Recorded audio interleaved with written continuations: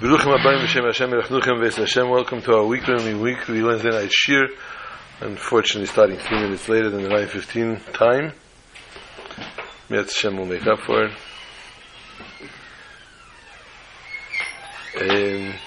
His request, dedicate part of the shir for the Nishma, the Fuhr Shalema, Raya Bazilpa. Tonight's shir is basically dedicated always as Nachum Yaakov ben Tzvi Hirsch. Yaakov Nachman, right? Yaakov Nachman Tzvi Hirsch, and Batsheva Chana Shalom Basi Badal Avram. Tonight, though, we are dedicating specially to Reb Mordechai ben Menashe. The Shama should have Aliyah. Tonight is Yotzeit, Hey Tammuz.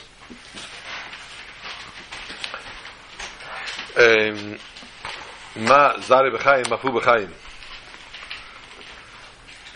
We are taught that just like, or since, being that the offspring are alive, the person remains alive. One lives in their offspring. And since the offspring emanate and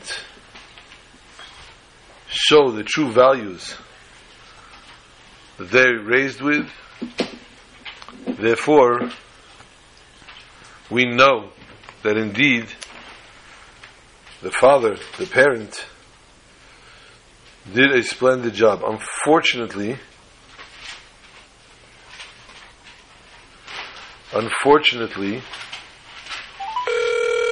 oh, that was not supposed to happen. 1 second. Unfortunately, the father in this case, Mordechai ben Menashe, had not much time to really give much of an education to his children. He could teach them the true values of being a mensch. And that is proven and that is shown in all its colors, in its entirety, within his two sons, Cheskel and Doron, and may his wife Virginia have long life and blessing. All the good deeds done by his children, his grandchildren, both Doron's children, Cheskel's daughter so far, Mitzvah, and she'll have other siblings. They emanate and they bring out and they show the true values that they were taught, they were brought up with, they were raised with, and that they were told they need to stand for. So in that schus, and the schus of tonight's shir, may that Yesher, a lawyer, as his children are lawyers for others. And may his neshama have an aliyah, go higher and higher, mechayel achoyel, as the children will see to it, of course, to say Kaddish.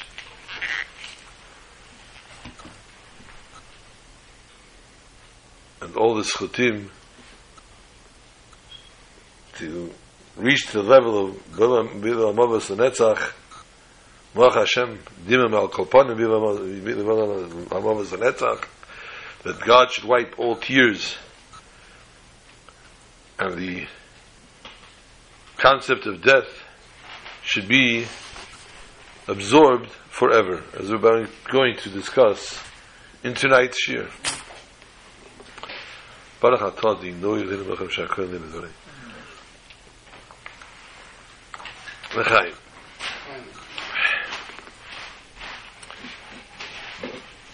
This week's Parshas Chukas. This week was Gimel Tammuz, and the next week is Yud Beis Tammuz. Yud Beis Tammuz, we'll talk about when we get to Yud Beis Tammuz. Gimel Tammuz, as we know, is the Eschalta de Geula, the beginning of the redemption of the previous Rebbe, when the previous Rebbe was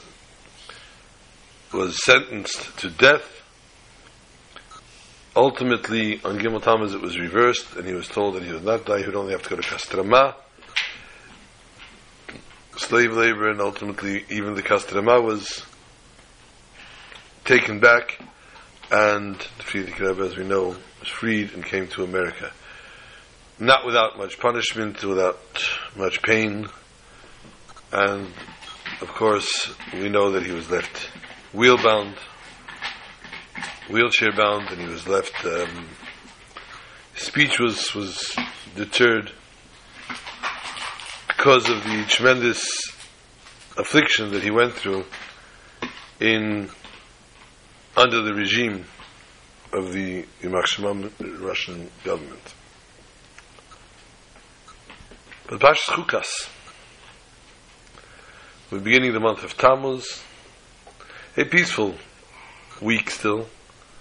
We've not yet embarked on the 3 weeks which the summer always comes about with, which starts, of course, with Shavas of Tammuz and then culminates with Tisha B'Av. From Yetz Hashem, we will talk about that in the future of the Nether. V'yikhu elecha pora aduma. Take to you a pora aduma. I'm asked many times certain questions, shaylas, and I've learned and I've studied and I've been taught how to answer many of those shaylas. Then there are shaylas which are not in my realm, not in my league, shall we say. And I unfortunately have to refer the shaylas to other Rabbanim, either send the person themselves, if the person doesn't go themselves, I would go for them and discuss it with other Rabbanim and get back with that to them with a solution. Someone asked, did you study? Did you not study? Do you have a license for this? Or do you not have a license for this? Are you ordained? Why can't you answer the certain questions that I ask? Certain things that I ask, what are they so out of your league? Let's understand from what's going on over here.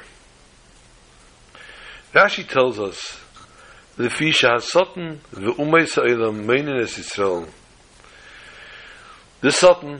and the other nations of the world are counting on the Jews to tell them, Ma mitzvah hazes, what's this mitzvah? Uma tam yeshbo, and what reason is there for this? I'm sorry, I didn't make reference to it. It's chapter 19, verse 2, Perek Yutes, Pasuk Beis, Rashi. Lefichach, therefore, Kosav bo, the Torah writes, Chuka gzeira, Chuka gozri, gzeiri. This chuk is a gzeira, a decree.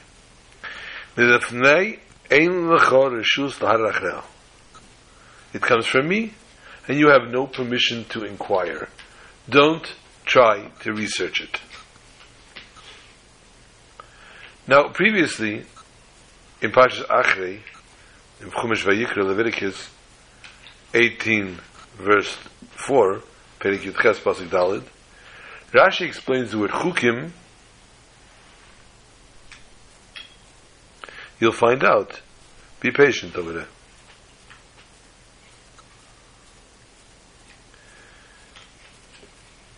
These are dvarim shehem gzeiras hamelech sheyetzahara meishiv aleim lama lanu l'shemram.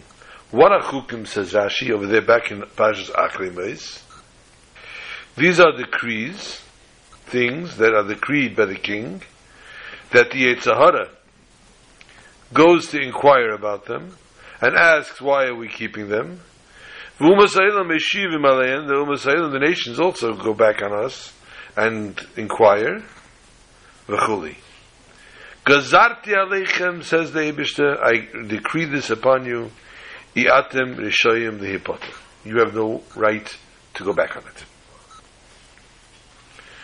Now, their Rashi does not use the same expression as the Rashi here, which Ein Lecha Reshus Laharer Achereha. We're just going to harp on that part. I gave you no Reshus to inquire, to dig into it. And over there it says, Ein Rishayim Lehipater. You have no permission to try to weasel out of it.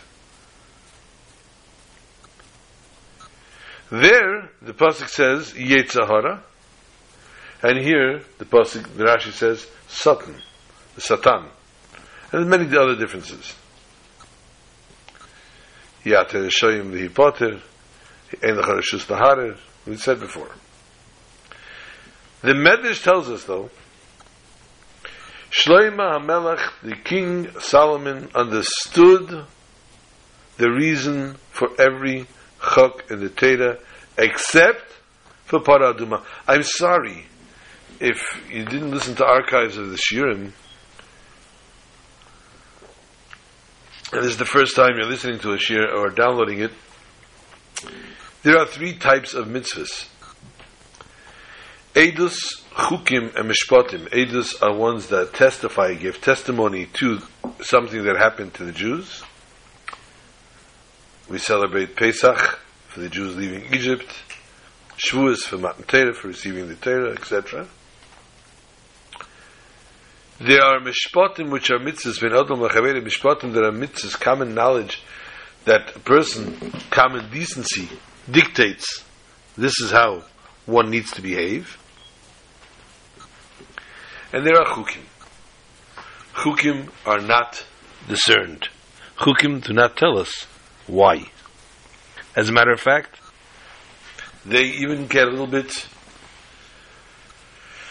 awkward to understand why they're doing this mitzvah, what this mitzvah is doing. For example, the mitzvah of the Parah Aduma, the red heifer. The man became tamei. He became impure, he touched a dead body. Came in contact with a dead body, either dealing with a funeral, or just carried the corpse, or just bumped into the corpse while he was walking around in the field. Not the corpse, he. And he became tamei lenefesh. Now, he's tamei. How does he become pure again? So they need to take what's called the Parah Aduma, the red heifer, and they burn its ashes, and they burn it to ashes, thank you. And they take the ashes and they mix it with, it's a concoction, and then they spray this concoction on the person that is tamei lenefesh. Now, it's not done oftentimes, it's not done on a weekly basis, obviously, as we'll soon discuss. When it's done, though, and all said and done, the person that got sprayed is now pure again. Ironically, though, the person spraying him becomes impure. So, again, that's only part of the concept of the chok. Never mind the chok, the actual chok itself, understanding what's being brought and why the Parah Aduma, why does it be exactly red, etc. Shlomo HaMelech understood every chek except all the other chukim that there are in the Torah, except for Parah Aduma. Which gives us the dictate to understand that every chok that there is in the Torah has logic behind it. And therefore, ultimately, Shlomo HaMelech was the wisest man of them all, but ultimately it's possible that one can get and gather and understand. Questions will always remain, a doubt here and there, but you know it. So Shlomo was able to understand these. He was able to overcome all these obstacles and understand all the chukim of the Torah except for Parah Aduma, because Parah Aduma is not in the realm of Seichel. And therefore, Shlomo could not understand it.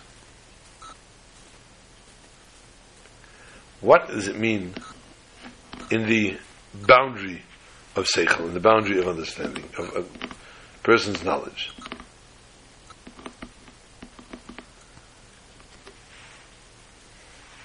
Within the self is a question. All the other chukim, the Yetzer Hara comes and chases them and tries to talk the person out of doing it. He asks all the questions. He throws all the doubts.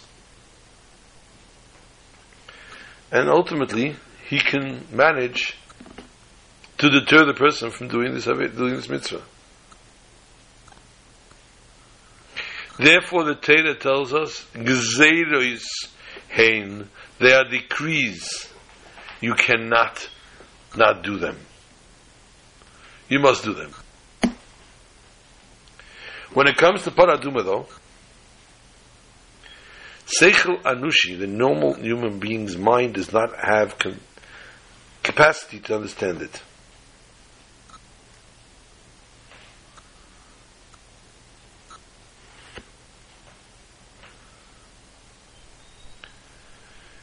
Only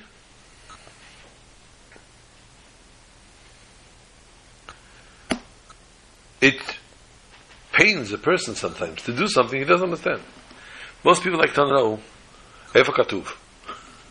Where does it say it? What's the basis on it? What are you basing it on?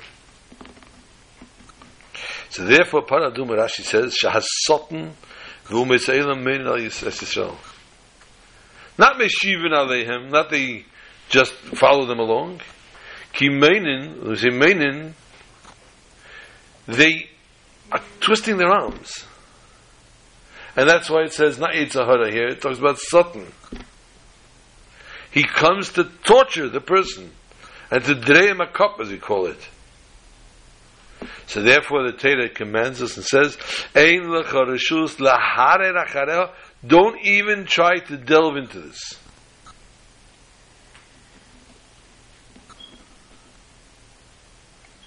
There's no doubt you're going to keep this mitzvah, but the tzar has to be in a time and a way when a person does it, the person has to know he's going to have to sacrifice. And that's why in the Charashus Laharer, when you don't start digging, the Yetzer Hara has nowhere, the Satan has nowhere to climb in. But very, very interesting to note, it says, Amalei HaKadosh Baruch Hu L'Moshe, V'cho ani megala tam pora, aval la'acher chuka. To you I am going to reveal the reason Paraduma, but to everyone else it remains a chayk.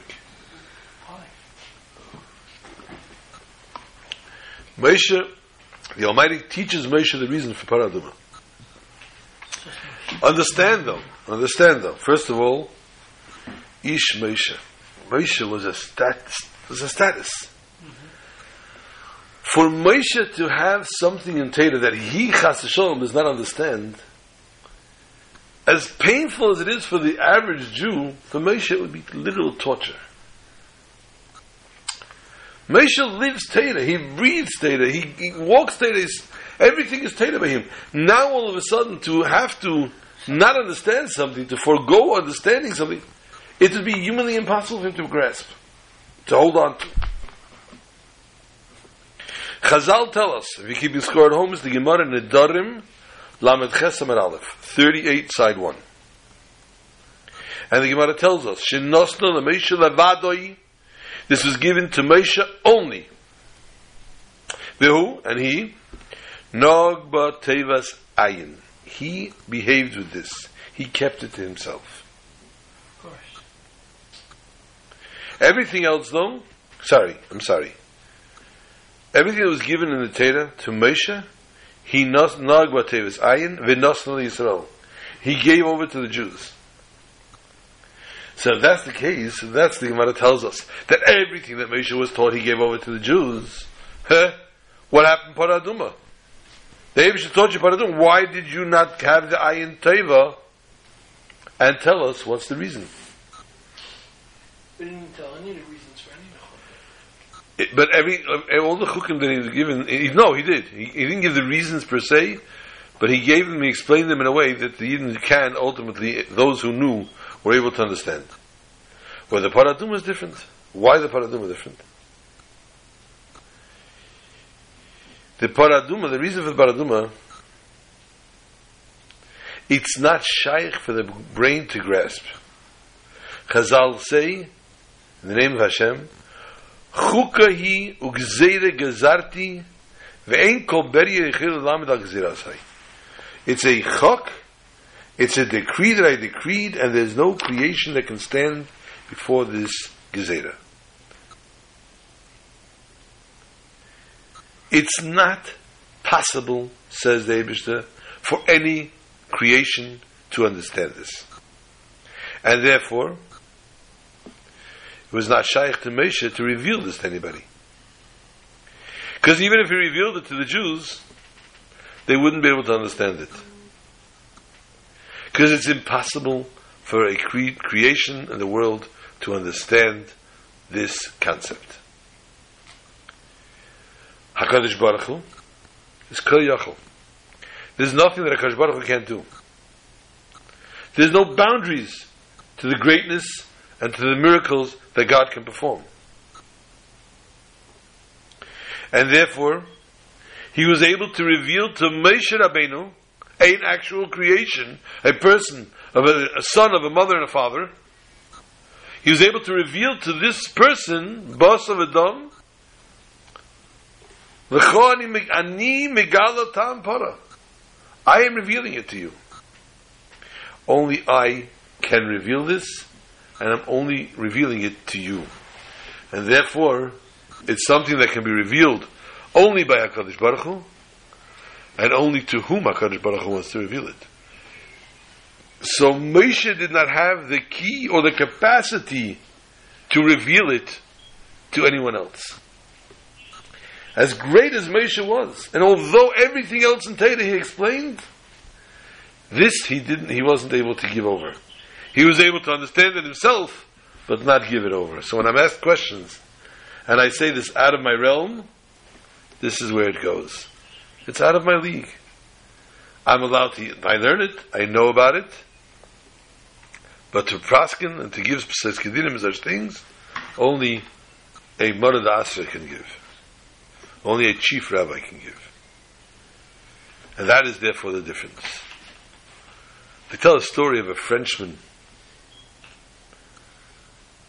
that Rabbi Dreyfus from Netanya, is a French-born Jew, so shliach in Netanya, and he tells the story of a Mekurim of his, who had a nice last name, a nice Jewish last name, prominent Jewish last name.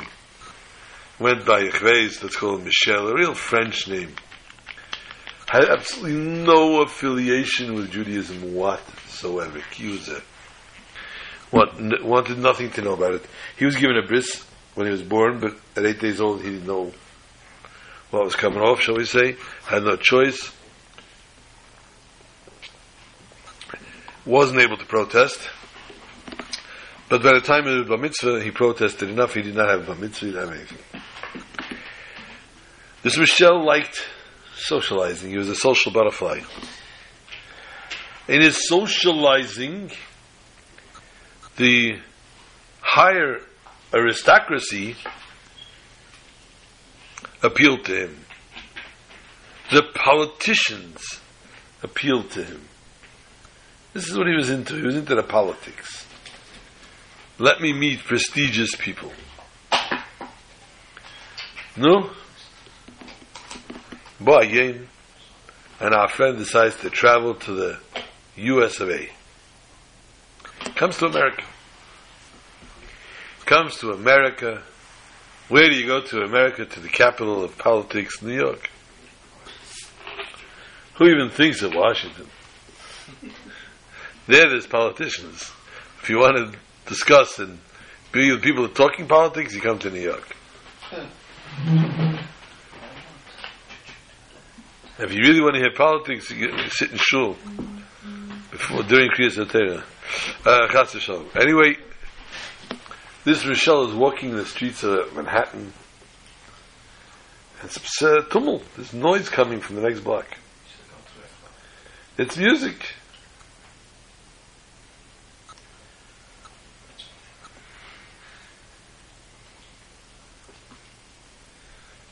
It's music. He starts to follow the music, and he sees a big truck, and there's a bunch of young guys standing outside, talking to people, and this and that. He gets closer, they have a table there, and this guy with straps hanging down, what's going on. And as he walks closer, not even realizing how close he had gotten, someone notices him and says, "Shalom, are you Jewish?" He says, I'm French. Was your mother Jewish?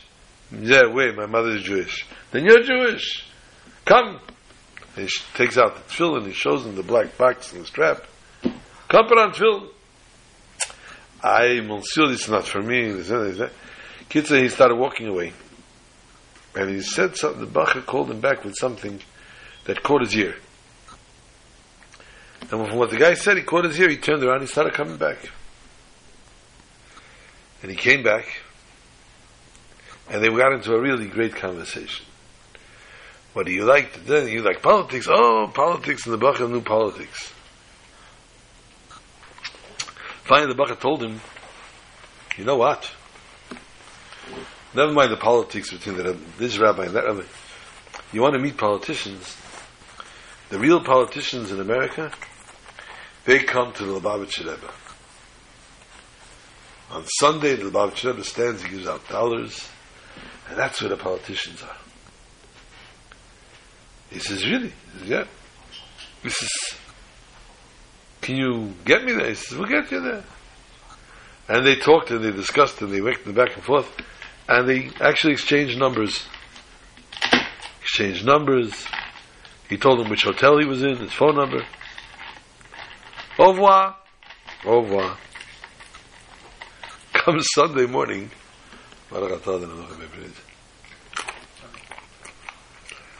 And the main desk calls up to our Mr. Weiss's room and says, good morning, bonjour. He says, you have your guest? I have a guest. Yeah. Who's the guest? He wants to talk to you. One minute. And they give the chassid the phone, and he says, hi, remember me? Told you I'd introduce you to politicians by the Lubavitcher Rebbe. What are you talking about? I haven't had a coffee yet. You woke me up. I'm waiting downstairs. I have a cab. Let's go. No. Quick shower. Dressed. And they were in the cab. And an hour later, they were standing in front of 770. And there was a line. Why was there a line? The Chabman's looking for politicians. Where's my politicians? You look for politicians. Come, we're going to go to the Rebbe. We're going to get to the Rebbe. Get there. They come in front of the Rebbe.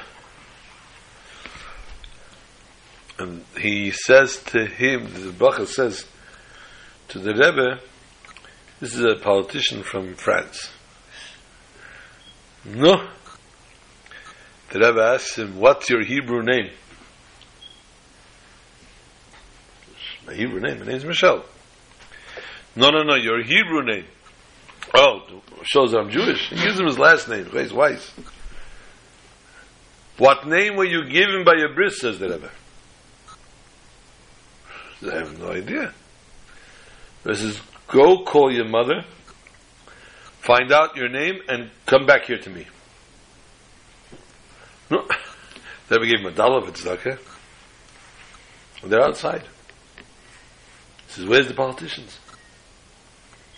So the Bacha was quick-witted and said, people who don't know the Hebrew names, the Rebbe doesn't introduce the politicians. I got to take care of this. Got back to the set, au revoir, two kisses on his cheek, and he was off to the hotel. Ganesh, the next, comes to the hotel and he calls his mother. What's my name in Hebrew? And she says, I don't know. By my bris, what name did I give? She says, I don't know, you know what? We have one religious affiliated aunt in the family. She probably fasted at least 3 Yom Kippurs in her life. She'll probably remember your name. Alright. He finds his aunt and he calls and he gets the Hebrew name, and the next morning, the next day, midday, 1, 2 o'clock, he's in 770. They told him at 3:15 the Rebbe was going to go out to Mincha. The Rebbe would go from his room across the foyer into the Beis Medrash. No, the Rebbe was going to go out at 3:15. They're standing in the hallway. The Rebbe comes out, and the Rebbe says, the Rebbe looks at him, and he leans over and says to the Rebbe, I have my Hebrew name. He says, what is it? Menachem Mendel. He was called Menachem Mendel by his bris. So the Rebbe told him, I don't want to misquote it. Not that this guy wrote it show word for word verbatim, but the Rebbe told him,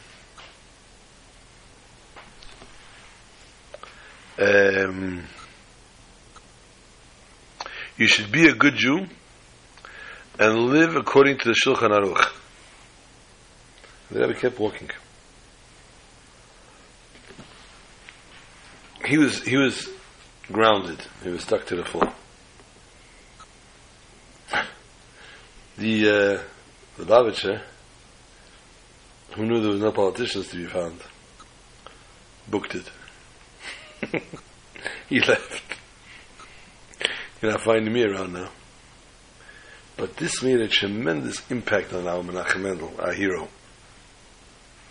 He went back home. He contacted Chabad, and he started to play games with Judaism, to do things. How can I improve the world? The Rebbe told me to improve the world. What can I do to make a difference? Finally, he married a Jewish girl, and he set up a pretty Jewish, relatively Jewish home. He took on a hachlota, he took on a resolution, he's going to only eat kosher. Now, this was no easy task. His lifestyle was whining and dining with the politicians and the aristocrats. To eat only kosher was not b'daraduna, was not a happening thing.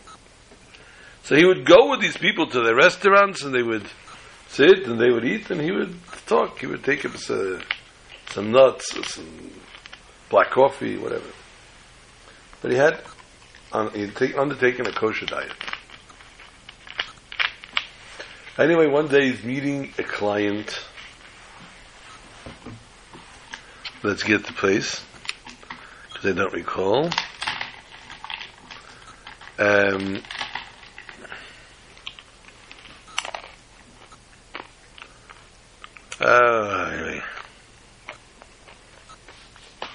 He's meeting a client from Poland, and the client told him that he likes seafood. And he took him to the top seafood restaurant. And they took off the hashgacha from there. They caught him with crabs and other sea creatures. No, there was no hashgacha. But like I said, he would avoid the wine and the fish and everything. Anyway, the smell brought back horrific memories. It brought back tremendous pangs of hunger. It brought... I can't. He ordered every fakakta thing they make in the sea. I can't. Vanished. Sitting there talking, they're waiting for the main course to be served. They have some nuts on the table. The Polish client says to him, "Your name is Weiss," he said, "a nice Jewish name." He says, "Yeah." Maybe you can help me. I found an article in a newspaper, very confusing. I don't know what and where this is. He takes the paper out of his pocket, out of his briefcase, whatever it is, and he starts to unfold it. And he says to him, "I don't understand. What is this Lubavitcher Rebbe?" And he opens the article and there's this big picture of the Rebbe staring at the guy. And he says, "Oh, that's the same look I got when I told the Rebbe my name is Menachem Mendel and I should keep Shulchan Aruch." He turns around, the waiter's ready to put down the platter. He says, "Do me a favor, waiter. My stomach's inside out. Just bring me a cup of tea." And he was saved from the treifus. This is a key that a Rebbe has. Not anybody can pull off something like this, where not only the Rebbe's words to this person changed his life, not only the way the Rebbe's eyes changed his life, not only the Rebbe's voice that changed his life, not only the concept that he found out he has the same name as the Rebbe. The Rebbe followed up, saw to it that the client is going to have a picture of the Rebbe. So when he's at his weakest moments, the Rebbe would be there for him and with him as well. Torah tells us about Paraduma, the red heifer. And it made somebody pure, as we said before, who touched a corpse, a human corpse. This mitzvah was attributed to Moshe Rabbeinu.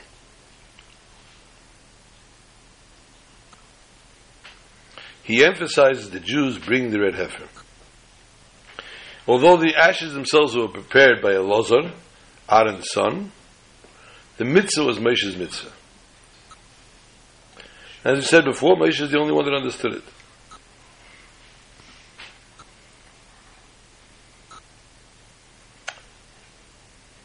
Moshe's devotion to God,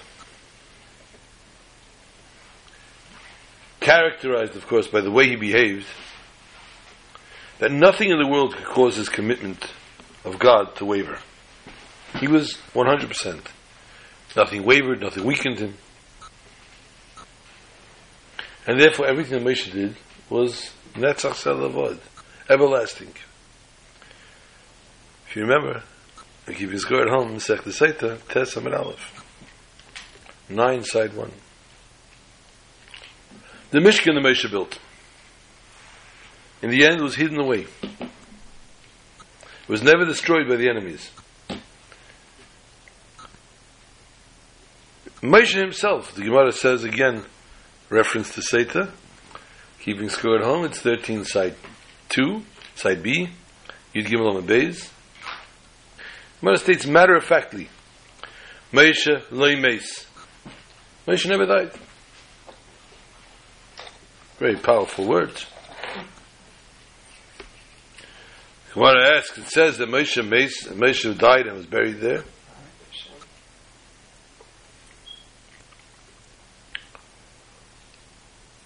So just as Moshe was standing and serving, here too he is standing and serving. The same thing according to the Medrash Tanchuma.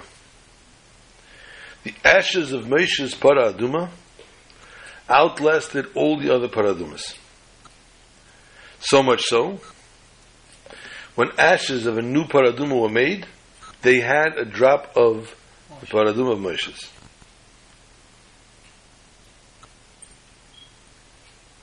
Or actually, the Kohen doing it was mitaher with those ashes, the ones that Moshe Rabbeinu used, was purified. And now we understand why they explain the mitzvah of Paraduma belongs to Moshe more than any other mitzvah. Because in order for the Paraduma to remove the impurity, first it has to undo some degree the cause of the impurity, which is death. And therefore, the impurity, the purification, was directly connected to Moshe. It represents perpetuity, immortality, and lives forever. But we have another very important lesson from Paraduma. V'yikchu elecha paraduma temima, says the pasuk. Take a perfectly red heifer, has to be complete, no blemishes. Rambam, Maimonides, who's a Sefer Halachas, and he writes only halacha in the Yad HaChazakah. In the Sefer Yad HaChazakah, he writes only halacha. Everything, every chapter, everything is only halacha. So again, the Rambam, in his book of Mishnah Torah, he writes when it comes to the dinim of Paraduma, how the ashes were used for ritual purification. And then the Rambam writes as follows.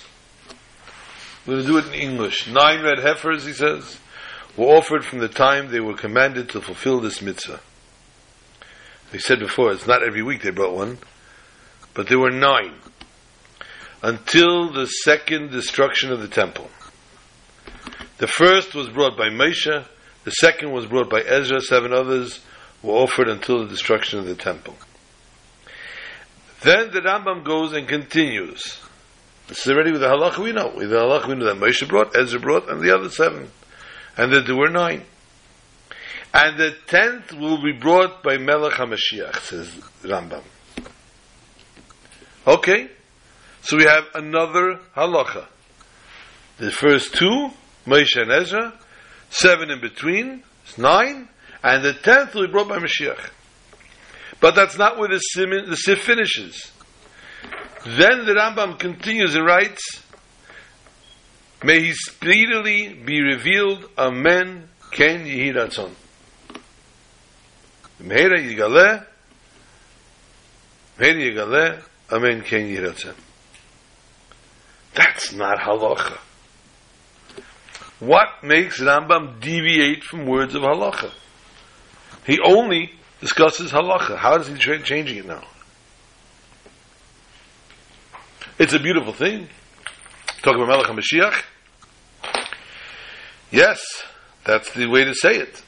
Amen. But that's not halacha. And it's not halachas here talking about Mashiach. B'yis HaMashiach. It's talking about Paraduma. Evidently, with Rambam's spontaneous prayer, he intends to teach us another halacha. The fulfillment which is expressed by such spontaneity. In Hilchos Malachim, the Rambam writes that belief in the future redemption of the Jewish people through Mashiach, as well as constantly longing for his arrival, is a fundamental principle of the Jewish faith. The obligation to yearn for Mashiach, not only conceptually, but emotionally, means that a Jew must sense that the redemption is a critical need. And without it, his life is severely lacking. He therefore anxiously awaits the coming of Mashiach to the extent that the mere mention of the topic is deeply emotional. Just mention the word Mashiach and the Jew gets emotional about it. This explains why the Rambam inserted the prayer for Meheira Yigaleh, Amen Ken Yehi Ratzon, specifically in somewhere that has nothing to do with this set of laws. He just mentions Mashiach, Rambam, and he had to say it. So in this way, the Rambam is actually demonstrating our intense yearning for the redemption must be in such a level that mention the word Mashiach, you have to say, Omen Ken Yehi Ratzon, Meheira Yigaleh, and Yechi. This is the halacha that the Rambam is actually teaching, although it is not in the realm of the halachas that he's learning.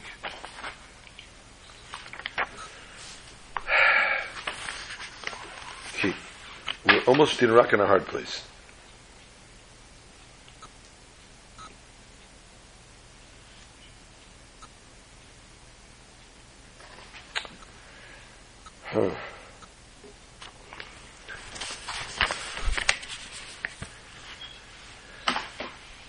This week's parsha come up with another problem. The passing of Miriam. Passing of Miriam, and this causes tremendous strife. The repercussions are horrific in that the water ceases to flow, because it was in the merit of Miriam all the time. Now that they had no water, the Jews once again formed a lynching party for Moshe Rabbeinu, and once again was screaming and yelling and jumping up and down.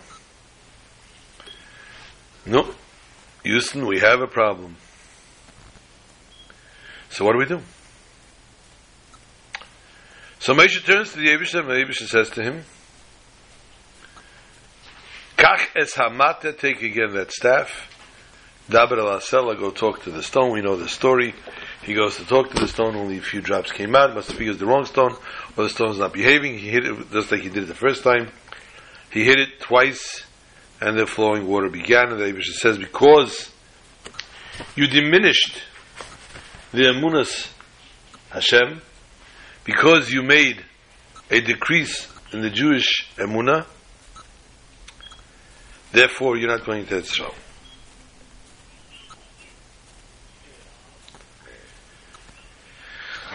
We also learn about passing of Aaron HaKohen. Aaron HaKohen had another schus that was going up for him. The bear was Miriam, and Aaron had the Ananei HaKoved, the clouds.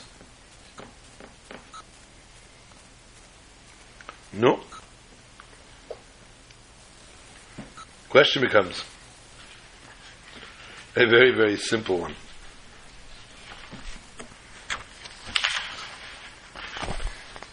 When Miriam passes away, pardon my French, all hell breaks loose. No water, they come to attack. When Aaron passes away, the Ananei HaKoved went away. Nobody says boo. Hey, those clouds were very, very vital. Those clouds surrounded the Jewish nation from all sides. The clouds were on top of them to protect them from the sun on the sides, and on the bottom of them, and then there was in front of them, and then there was on the bottom and on top. Marasaita also. This was a big thing. No noise. No nothing. What happened here?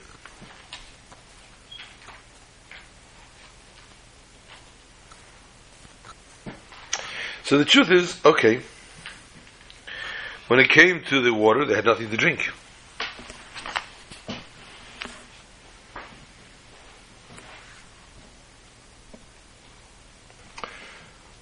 Did I lose him? I don't know.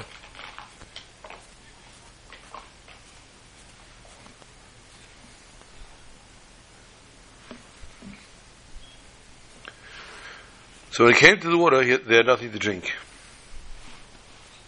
Yeah, I did. Unless he's here. Are you home already? No. Okay. So they had nothing to drink. So it was a storm. 44044. When it came to the clouds, it was not such a catastrophe. Why so? One cloud they had in front of them, one cloud rode in front of them, and this cloud flattened the mountains, and destroyed anything that would hurt the Jews.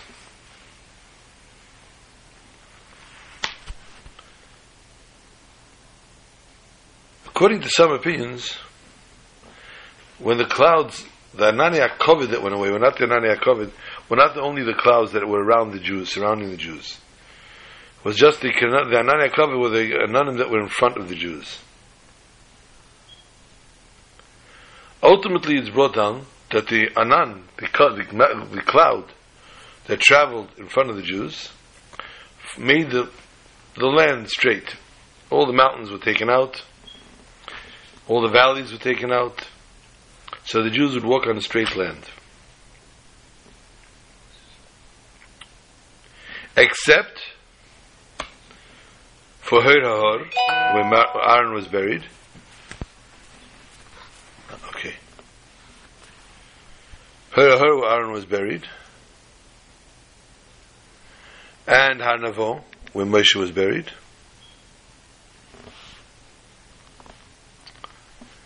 And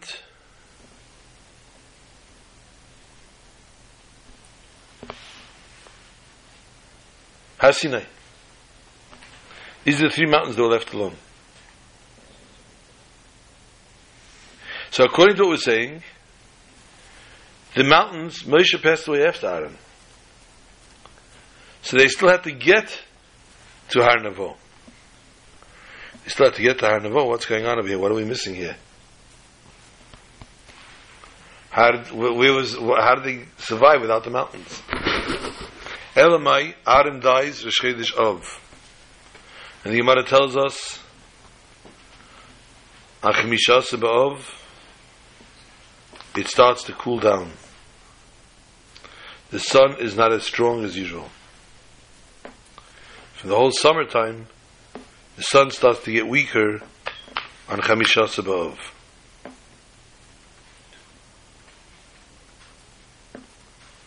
And that's why you're keeping score at home. It's Gemara in Tainis. Lamed Aleph Amar Aleph, 31 side 1. That's why when we talked in the Shiurim in the past in Tuba, it talks about why they couldn't take wood anymore for the Beis Hamikdash, for the fires. So therefore the clouds around them were not so important anymore. That's why it didn't bother them that much. But according to Rashi, at the end of Parshas Bolok,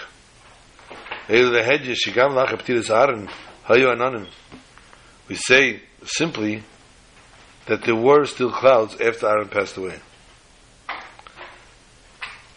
As we see by the people that sinned by Baal Peor, Hashemesh Mediah Sachetim, the sun revealed who the ones that sinned. Why? Because the clouds opened up like a can of sardines, and the sun shone on those who sinned.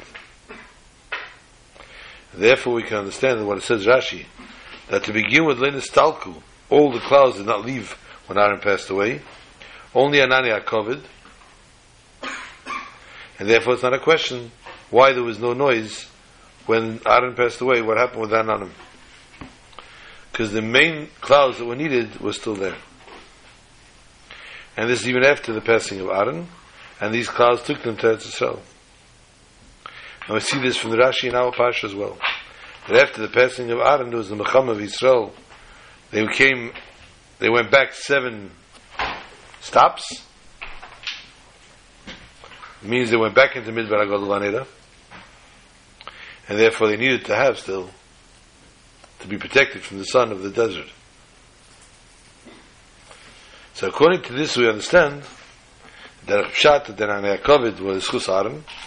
They went away, they did not come back. According to what the Chazal tells us, the Medrash, that Chazru Ananim b'Schus Moshe, the other clouds returned in the Schus of Moshe. According to Rashi and according to the regular Pshat, Moshe was worried because he was a true shepherd for the Jews. These things to make sure the Jews had everything they needed. And therefore he made sure the water came back and everything else. Because the truth is, if they wished to go away the water, the Jews could have survived if they wished to want it. But these clouds, Moshe made sure they were covered for the Jews, that they should have it. And even though Aaron passed away, they did not stop. To add to the fact that Moshe worried about the Jews, like a royal shepherd, a devoted shepherd, that they should be not lacking anything, even after Moshe Rabbeinu passes away, we said, Meis Moshe v'Shabbat LaBe'er, says that Moshe died and then the Be'er again stopped. This was when the Jews were actually by the Yarden, and they didn't need the water from the Be'er any longer. And the same thing with the Mun that came down. Even when Moshe passed away in Zayin Adar, the Mun stopped until Shisha Asar B'Nissen they were able to get. This is the greatness of a leader and the greatness of our teacher and master Moshe, and may the schus of us learning Teiras Moshe and living in Teiras Moshe, the schus of Mordechai ben Menashe, the Shamash have an Aliyah today. In all these schusim, we should be zeicha and merit this very Shabbos to be in Yerushalayim, Ir HaKodesh, Shabbat, Shalom.